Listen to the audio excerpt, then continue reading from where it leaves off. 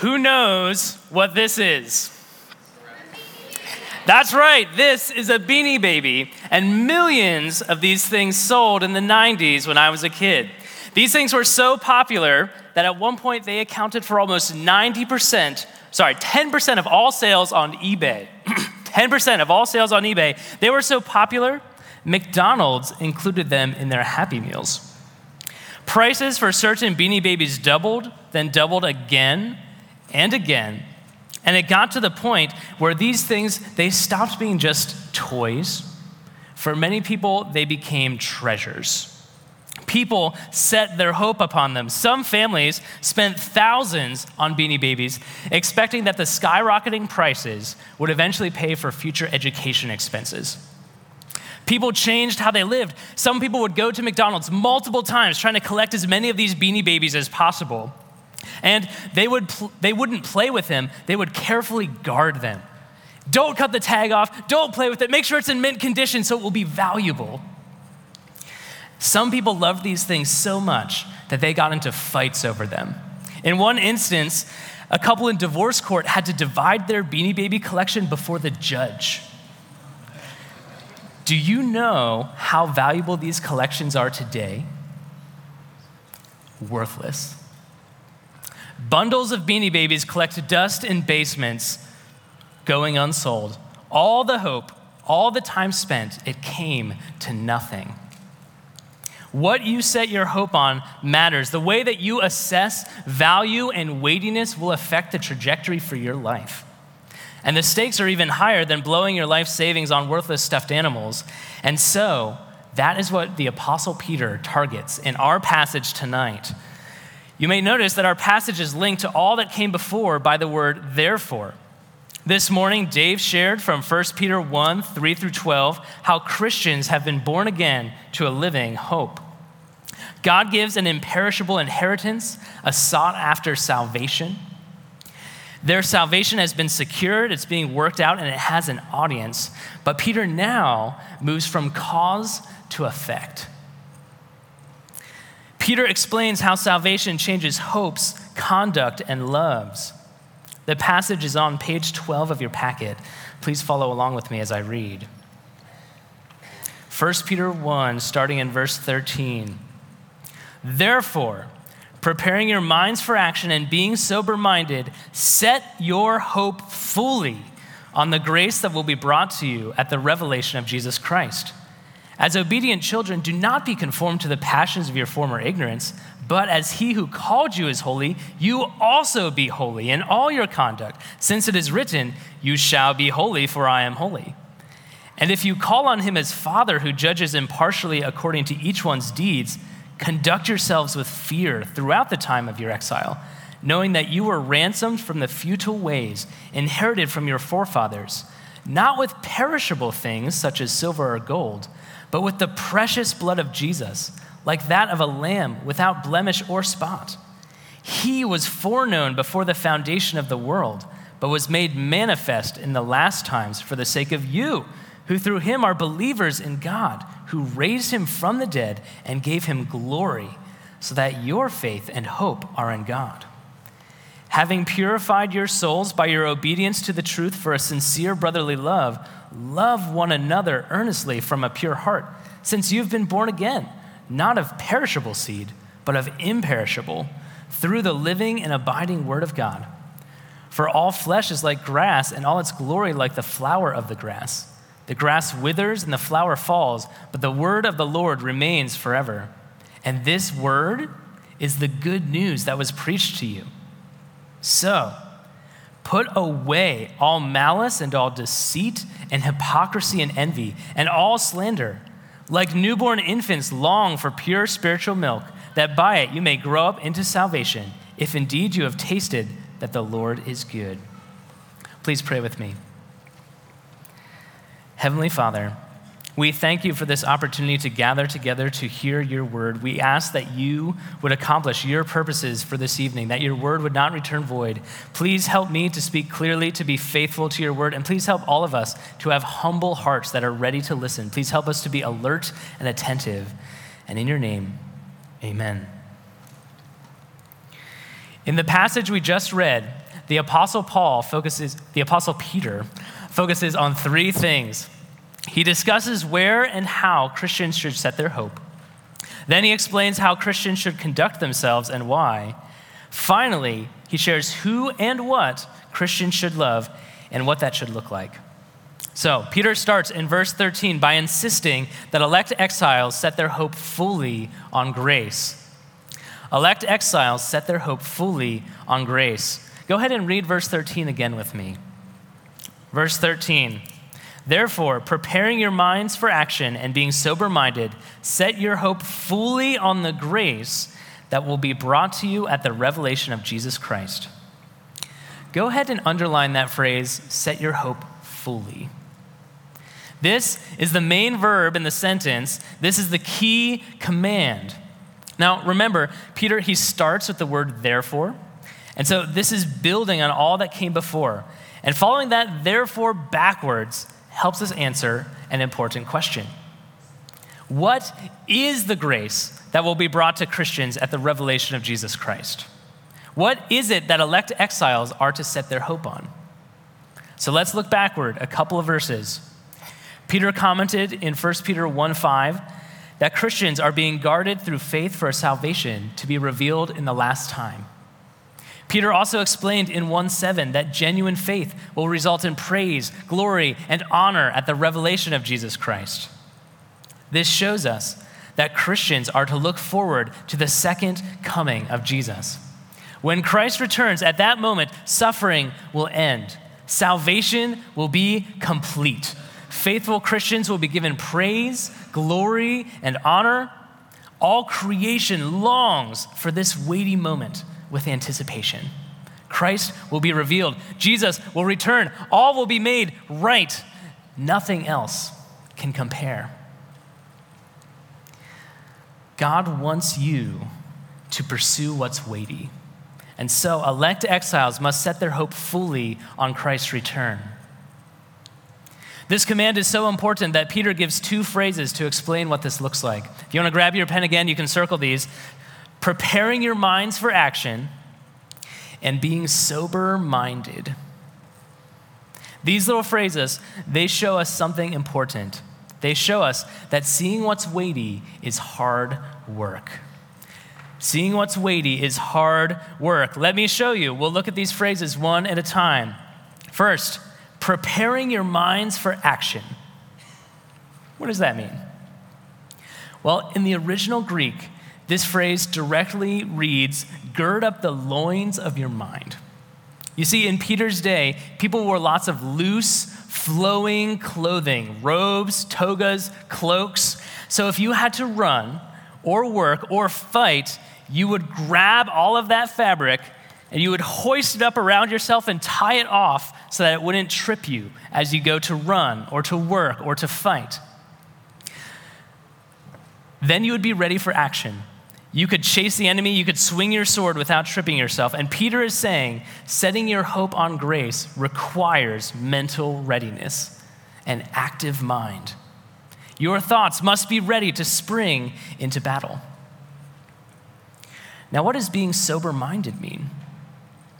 This means to be serious, to be sensible, to have a mind that is not distracted or drunk, to be focused.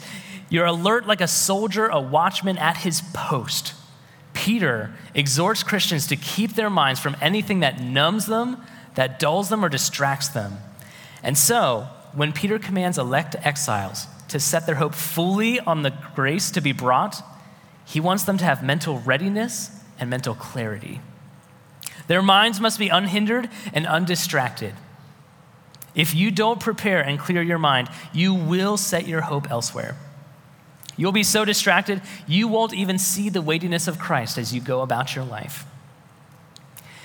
A couple of weeks ago, my wife and I were invited to a wedding. And at a wedding, there's always this really important, profound moment. The moment comes when the bride, she makes her appearance, she comes down the aisle, everyone stands up and looks. And if at that moment you are looking at your phone instead of at the bride, you have done something wrong. You have prioritized the trivial over the weighty. Seeing what's weighty is hard work. God does not want you to be distracted and disappointed by the trivial. He does not want you to be like a devastated Beanie Baby investor. God wants your hope to be set on his weighty grace. Here's some diagnostic questions for you. Is your mind prepared for action by having Scripture memorized? Do you have the sober-mindedness to pray for more than 5 minutes without getting distracted? Are the loins of your mind so girded up that temptation just prompts you to open your Bible? Are your thoughts alert? Are you sober-minded enough to remember what we learned from 1 Peter 1, 3 through 12 this morning? If you answered no to any of these questions, it is time to get serious about your thought life. In our world today, we often withdraw into our thoughts. We all kind of know that if you do whatever you want, there will be consequences. And we all know that if you say whatever you want, there will be consequences. And yet for some reason, deep in our hearts, all of us seem to think that we can think whatever we want with no consequences. We imagine that nothing will happen, nothing will go wrong, but your thought life is like dental hygiene. You know, you might be able to get away with ignoring it for a few weeks, maybe even a few months, and no one's going to notice it at first. But eventually, if neglected, it causes huge issues. God cares too much about you to let you get hope cavities. God wants you to flourish and thrive by setting your hope on Christ and his coming kingdom. So, here's a couple of applications. First, realize that you are responsible for your thoughts. God doesn't just care about what you do or what you say. To be an elect exile means that God even cares about what you think, what you set your mind on. Second, cultivate mental preparedness and sober-mindedness. Prepare your mind for action by studying the Scriptures. Search them, memorize them, be ready for opportunities to witness. Second, develop sober-mindedness by avoiding anything that numbs you to God. A couple of months ago, I noticed that my habits of TV and YouTube watching were just making me less sensitive to the things of God, a little bit distracted. And so, in an effort to grow in sober-mindedness, I gave them up for several weeks. What will it take for you to cultivate this sort of sober-mindedness? Then, third, set your hope fully on grace. This will require reminding yourself over and over every day of where your hope needs to be set, on the grace that will come to you on Christ's return. This will require treating your heart like a car that needs to be filled with the fuel of God's word over and over. This will mean waging war mentally, going on a search and destroy mission for anything that your heart tends to trust in instead of God. Elect exiles set their hope fully on grace. Now, Peter knows that people's thoughts affect their behaviors, but he also knows that their behaviors affect their thoughts. He knows that your ability to set your hope rises and falls on your ability to perceive holiness. And so, Peter explains that elect exiles conduct themselves with holiness. Elect exiles conduct themselves with holiness. And in this section, Peter gives two commands. First, be holy. Second, conduct yourself with fear. Read verse 15 with me. But as he who called you is holy, you also be holy in your conduct. Peter goes on to quote from the Old Testament book of Leviticus, saying, be holy, for I am holy. So, what is holiness? Holiness means separation, to be set apart. Holy people recognize that they are set apart for special use. Particularly, holiness is set apart from sin and for God's glory. So holy people resist and stand against sin, and holy men and women are committed to God's glory and God's honor. God is ultimately holy. Like we just sang about, holy, holy, holy. God is holy like the sun is hot. There is no sin whatsoever in God, and sin cannot survive in his presence. This is why the Old Testament tabernacle, temple, and sacrificial system, they all emphasize separation between God and sinful men. God is utterly pure, righteous, and sinless. And when God rescues people and adopts them into his family, he calls them to imitate him. When a family adopts a child, they do not change their household to match the orphanage. No, they instruct the child to change their behavior. The child conforms his conduct to the family's values. The child flourishes and grows as he embraces the new life as a son instead of an orphan. This is what God does with his children. So, Peter tells elect exiles to be holy as God is holy. They must change how they live, how they conduct themselves. Now let's look at that second command. Read verse 17 with me. And if you call on him as Father who judges impartially according to each one's deeds, conduct yourselves with fear throughout the time of your exile. Conduct yourselves with fear. Live with the fear of God. Peter includes a couple more phrases before and after this command to help flesh this out. If you want to grab your pen again, you can do some underlining. Underline the phrase, judges impartially. Now underline in verse 19, the precious blood of Christ. And in verse 20, he was foreknown before the foundation of the world. Do you see how these should prompt a little bit of healthy fear? God will one day judge everyone, and he is impartial. He does not care if you are male or female, rich or poor, this race or that race. God will judge everyone according to their deeds. Plus, God has paid a high cost to ransom you. Not gold or silver, not cash or crypto, the infinitely valuable, precious blood of Christ. Each drop of Christ's blood is worth more than the net worth of Bill Gates and Elon Musk put together. That's what God paid. And on top of all of that, Jesus was foreknown before the foundation of the world. Jesus was before the world because he created the world. His arrival was so momentous that it began a new period in world history, the last times. Do you realize what this means? Because God is a holy judge, perfect and righteous, at the end of your life, you will be judged. God will look for the presence of sin. If any sin is found, you will be rightly condemned as a sinner. The verdict, guilty. The sentence, death.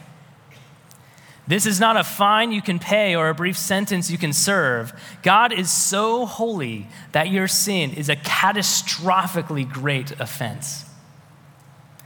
There is literally only one thing in the universe sufficient to pay for it. And that is the precious blood of Jesus. Your ransom cost your Creator's life. Amazingly, God paid that cost so that you could believe and so that your faith and your hope are in God. Friends, this is not a God that you play games with. This is not a God that you ghost or take for granted. If you've ever visited the Grand Canyon and you walk out and you stand on the ledge, you've probably experienced that you have a sense of fear, and you're wise to conduct yourself with a sense of fear. The canyon is big enough, grand enough, and deep enough that if you do not walk with an appropriate degree of fear and concern, you will fall and you will die. God is grander than the Grand Canyon. God is holy, holy, holy. So conduct yourself with fear as you go about your life. All of this shows us that God's holiness is so weighty that you ignore it at your peril. God's holiness is so weighty that you ignore it at your peril. There are two big dangers to ignoring God's holiness: hopelessness and worldliness. Hopelessness and worldliness. First, hopelessness. All through the letter, Peter shows that he knows his readers will be fighting not just against suffering, but also the hopelessness that can often accompany them. So in 1 Peter 4:12, he writes, "Beloved, do not be surprised at the fiery trial when it comes upon you to test you." In 1 Peter 5:7, he acknowledges anxieties, telling elect exiles to cast all your anxieties on him because he cares for you.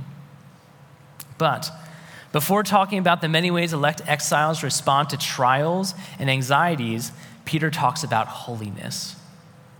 Peter knows that the antidote to hopelessness is a big view of God's holiness.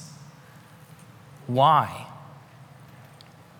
Because you can perceive God's grace only to the degree that you perceive his holiness. So all that mental work to set your hope fully on the grace that will be brought to you at the revelation of Jesus Christ, that will all go haywire. You will be like someone driving with a blindfold, wondering why you keep getting into car accidents.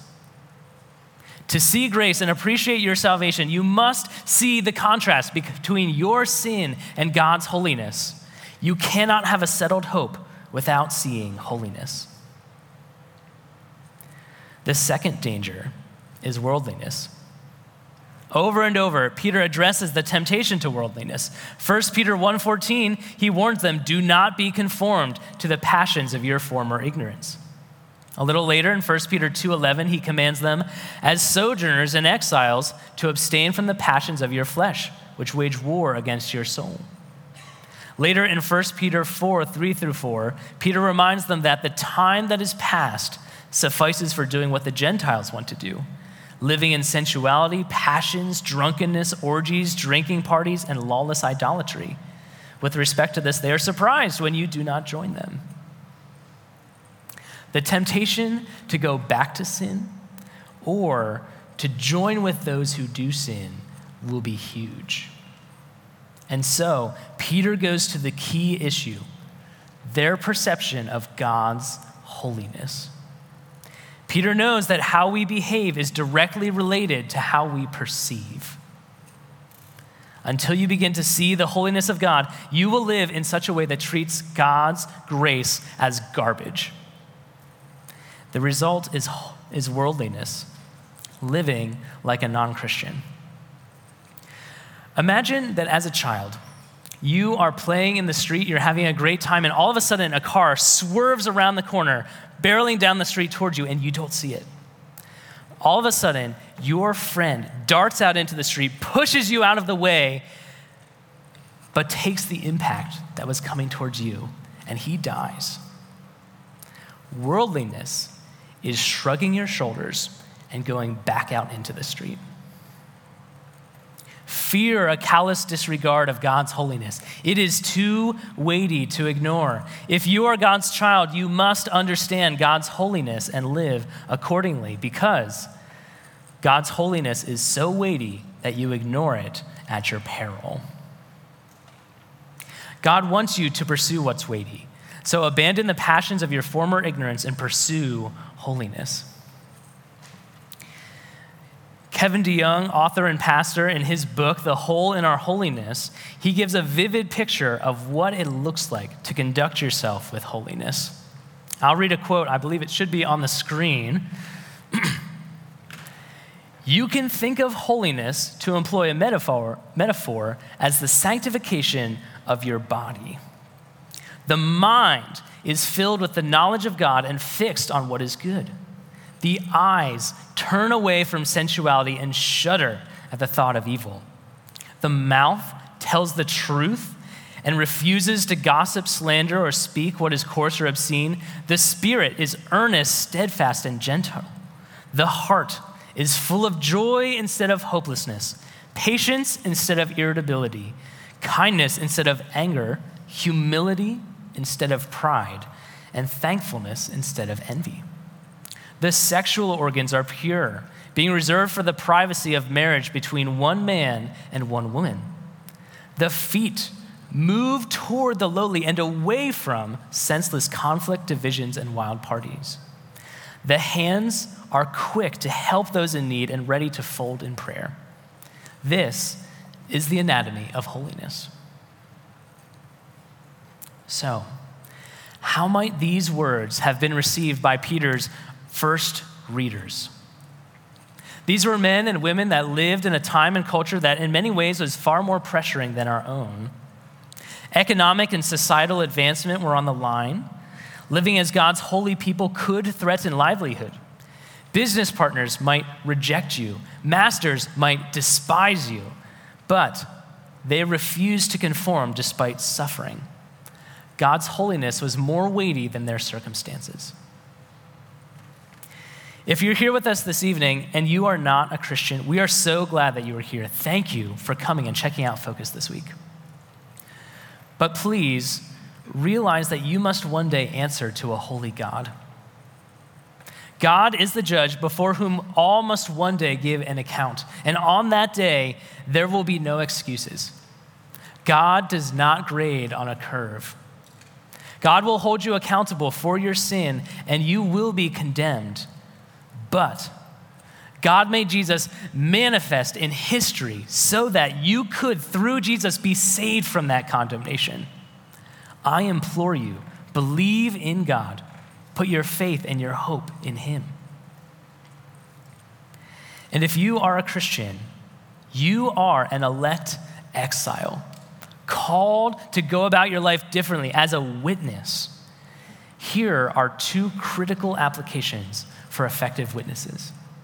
First, you must meditate on the holiness of God.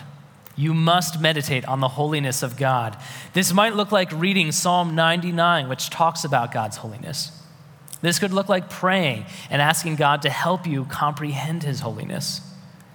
Consider that your sin was so great, so offensive to God that Jesus had to die for it.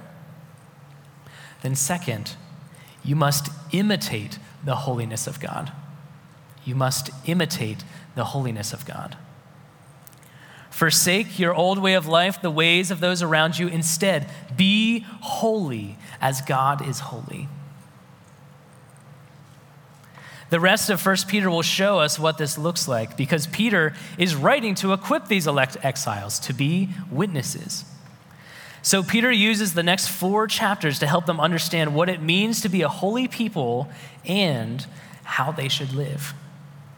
But the very first thing that Peter addresses is what exiles should love.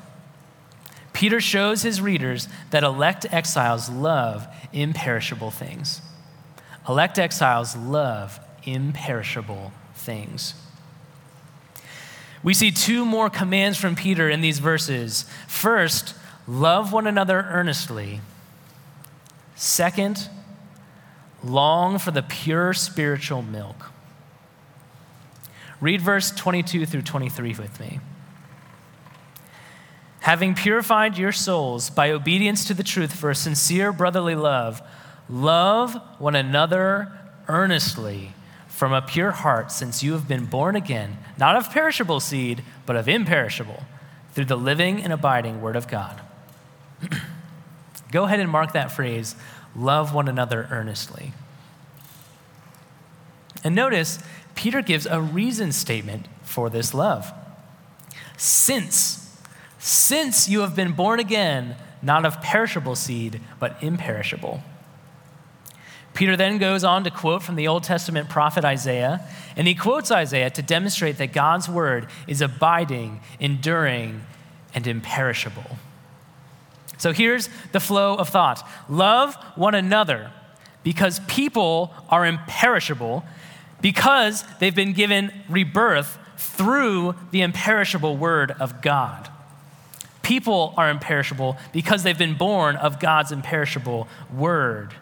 Now, read 1 Peter 2:2 with me. Like newborn infants, long for the pure spiritual milk, that by it you may grow up into salvation. This pure spiritual milk that Peter's talking about here, it's a little weird, but what he's talking about is God's word.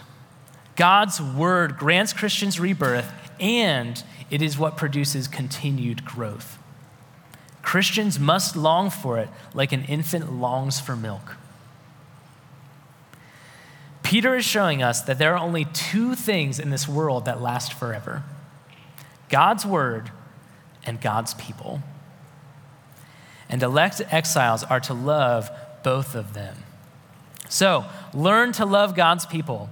It does not matter if you have different personalities or different hobbies. It doesn't matter if you can't stand to spend 5 minutes with some of your brothers and sisters, because I have news for you. One day, you will spend 5 millennia with them. You cannot get away. They are not going anywhere. So you might as well learn to love them earnestly now. This is not lip service or going through the motions. This is, I will help you move your couch or pay your bills type of love. This is, your joys will make me laugh with delight and your sorrows will make me cry types of love. People matter. People are eternal. People are weighty. And being holy like God means loving God's people. Also, we must learn to love and long for God's word. It does not matter if you are not a reader. God's word is what you need in order to grow. If children just eat candy over and over and over again instead of fruits and vegetables, they will stunt their growth. Similarly, if you gorge yourself on television and YouTube and social media and never get into God's word, you will stunt your growth spiritually. God's holiness demands you love God's word and God's people. That's what we see here. God's holiness demands you love God's word and God's people. God wants you to pursue what is weighty, and so pursue God's word and God's people. Years ago, I met a man named Joe, and Joe understood what was truly weighty. Joe went about his life differently because he was moved by the holiness of God to love God's word and people. I could see this in the way Joe used his time, his money, and his relationships. He studied his Bible, and he also invited other young men and women to do the same.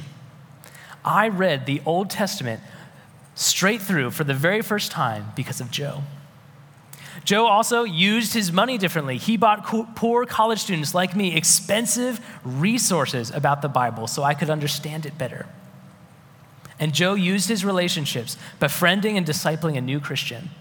He discipled this man so effectively, so thoroughly, that man went on to make dozens of disciples. Why did Joe do this? Because he was an elect exile that loved imperishable things. So instead of investing himself in worthless things like Beanie Babies, Joe invested himself into the two things that will last forever: God's word and people. God's holiness demands you love God's word and God's people. Peter wrote his letter to ancient Christians, equipping them to live as witnesses. Unlike people today, Peter's audience had limited technology, no social media, no television. However, there were a couple things that were very similar. First, people tended to use people. And second, God's word was not popular. But those elect exiles who first read the letter of 1 Peter, they responded to Peter's words with self-giving love for one another that was so countercultural, so attractive that Christianity spread like wildfire. They were witnesses that changed the world. And those elect exiles loved God's word so much that even when, over the years to come, government officials threatened them with imprisonment and torture for holding on to their Bibles, they refused to hand them over. If you are not a Christian, I implore you, receive God's word as good news. This is the living and abiding word of God. God's word is imperishable, and it can make you imperishable as well. Respond to its call to put your faith in Jesus, and you can be born again and look forward to eternal life with Jesus. Christian, elect exile, here are 3 applications for you. First, consider what will last. How long will your education last? How long will your career, even your body, last? Are you investing yourself into what is imperishable? Or are you investing yourself into things that will fade like grass? Elect exiles are witnesses with eyes set on eternity.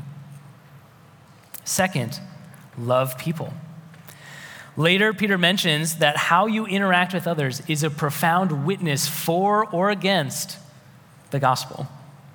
People might see how you live and ask, how can you do this? How can you live this way? How can you stay so hopeful?